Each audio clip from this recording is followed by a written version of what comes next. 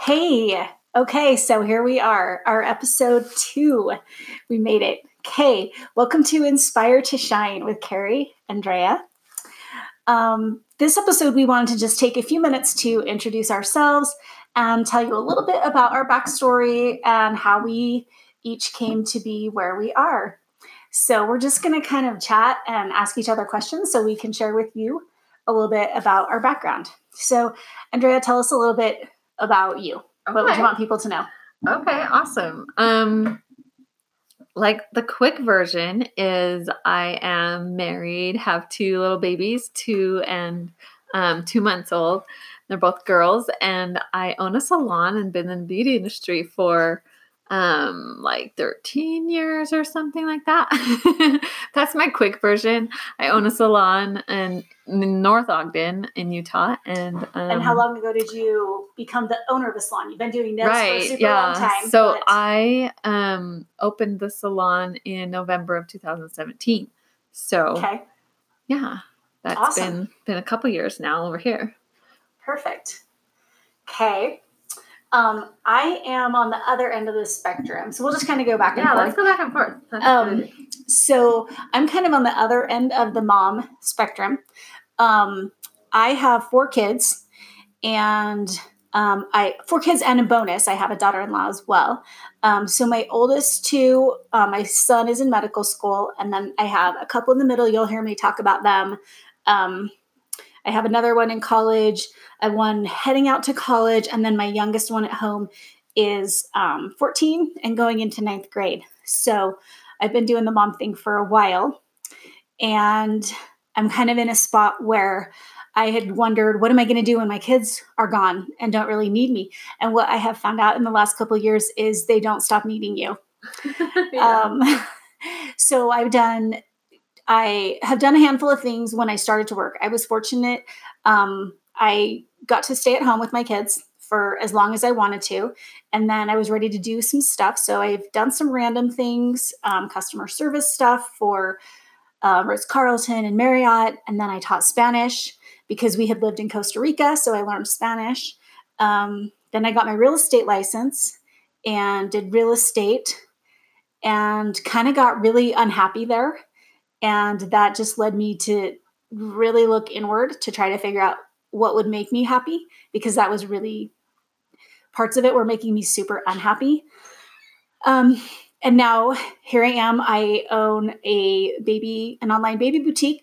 I still do real estate, but I do real estate the way I like. And I work with only awesome people that I really enjoy spending time with. And that's where I am now. That's cool. So, Andrea, we kind of came together. Andrea's been doing my nails for several years. I can't remember if I mentioned that last time or not. And so we always have these chances every 3 to 4 weeks to chat. And it's been in the last year that we've really found that we have this shared love of kind of spiritual woo-woo things that kind of light us up and are super meaningful to each of us. So what kind of led you down that path? Yeah. So I feel like there's always like a story there where there's like either a like dark night of the soul moment or just like some new like shift in your life that's happening. Agreed. When someone like comes upon this kind of stuff. Like to me, I don't know, like like spiritual, like woo-woo, like personal development, just everything that I think personal development is the super mainstream way. That's true. Of talking about it, because there's kind of this woo-woo stuff that people think of, but really, because like I started with this self-development. Yeah. So yeah, that's a really good term. That's the way it started for me too. Because like one of my clients, like the way I first got into any work like this was one of my clients invited me to a class. Oh no, it was actually disguised even deeper as a business networking event. But it really was more about the personal development. And so once I went to that, then I went to the, and that was a 3 key elements event. And then that like led me to some of their seminars, which led me to meeting some really cool people that had other seminars, which led me to other seminars and things. But where I really like dove deep into it was when I went to a retreat in Carlsbad, California. What year was it? I want to say 2014. And that was a pretty intense experience where I like went really more into meditation, learned some tools that like, I don't know, like just kind of like help you bust through things that are a little bit harder and like coming up against like big energy and like really talking more about the energy that people are bringing in to spaces like that. And that's stuff we can go into later in later episodes. But in that experience I had, it was just like being around people who are in that zone of like deeper spiritual work and having the whole week to like really meditate and really get into it. That was intense. That was a big, and I started writing a blog post about it. You'll have to read it. I'll have to like link it, which is kind of a little more about it. Cause you know, in the blog you kind of go more into it, but, yeah, cool. That was a really cool experience. So that was kind of where I started getting more, you know, taking that next level deeper. Mm-hmm. Not just like surface personal development and like loving books or whatever and applying stuff to my life. But that was definitely a bigger experience. Like the retreats where you can really immerse yourself, you know, into where you're practicing the tools on like over a couple of days, and then you really start to live it when you come home. So, gotcha. What about you? Cool. So I've never gone to anything that's been that long in this kind of thing. My stuff came when I was doing like a business coaching program in real estate, and it was super intensive and scared the crap out of me because it was like super intense, and a lot was required of you to pass it and be considered successful in the whole thing. And in there, so my very like dipping my toes into the whole thing was the coach of this coaching took us into this guided meditation where he talked you into viewing your future self. And I really like let all my walls down and got into that. And I could so clearly see the payoff for doing things that I loved and where I wanted to be, as far as what would all this work that I was doing, how it was going to be worth it, because I could see myself in this place down the road and the things that people were saying to me and appreciation for the work that I had done. Ironically, I did that. And then a year later, I found myself having kind of this crisis being in the real estate world and needing a change. So things that I was listening to were really impacting me as far as finding your happiness and what brings you joy and how that will take you so much farther than pushing an agenda that doesn't bring you joy. And the more I embraced that, the more I realized I wasn't doing anything that was bringing me joy. I was super frustrated. I was not spending enough time with my family. My kids were suffering. And I needed to make a change. So I did that. And then once I quit the team I was working with and scaled back what I was doing, I had more time and I started listening to more things that were filling me up. And it just kind of took me gradually along this path to where I was like, yes, like I'm believing all of this stuff and I listened to this one meditation most mornings of the week and I love it. And there's one line and it's a guided meditation and I can just listen to it and it makes me happy and it gets my day going well. And the line that I always cling to on it is, I follow the path of my greatest joy, which is also the path of least resistance. Ooh, that's good. And like, it gives me chills to even say it because I was like, exactly. The path of my greatest joy will also be the path of least resistance. And I thought there's so much resistance in that world I was in. And yet when I follow the things that are bringing me joy, obviously like it brings me joy. Yeah. And I love that I now believe that I can find success and I can find fulfillment and I can find myself that the self I saw in that guided meditation. I know that I can get there, but I'm going to do it through a path of least resistance, which is also the path of my greatest joy. Maybe that's how it goes. Path of least resistance. Should we link it? Yeah, I will find that. Yes, because I love it. And I've shared it with several people. because it's kind of like a super easy way to do meditation. And if you can even call it meditation, because it's just over and over and you just listen to it and it just makes an impact on you. And I just love it. It just makes my day go really awesome. That's really every cool. time I listen to it. I liked how you mentioned this meditation, because I want to go into that, because when I was first getting into working on myself, one of the tools that really helped me, and it rubbed me the wrong way at first, was hypnosis. Because at first that brings up a lot of like previous stories for people and kind of weird. But the way I took that was like in a meditation type of way. So some of the things I was listening to, it like you could call it, it was the person like called it a hypnosis track to help you have more happiness and joy and shift your mindset.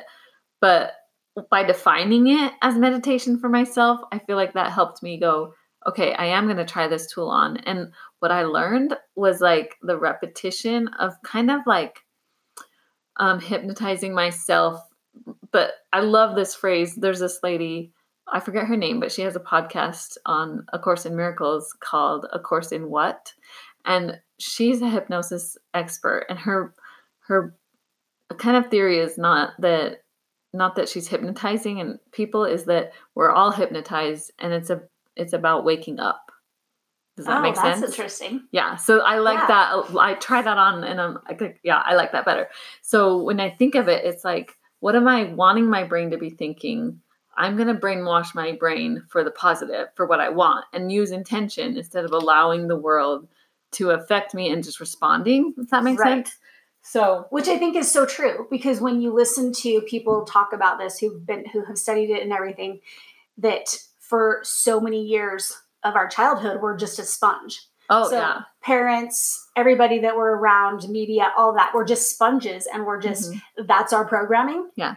And so I like the idea of waking up, because I realized that like, I can't really identify what my programs are. Like I couldn't really necessarily name them. Yeah. But I like the idea of waking up, because now I know what I want to think and what I want to believe about myself and what I want to believe about my world and my ambitions and what I'm capable of. And tell me if you feel this is true for you too, because when a lot of people are teaching these kinds of things, I've heard this several times, and the saying is, it's like you feel like you've learned something new, but in reality you've remembered something true, like remembered a truth that's why it resonates in your body when people say things that you like light you up. You're like, whoa, my soul is remembering that this is true.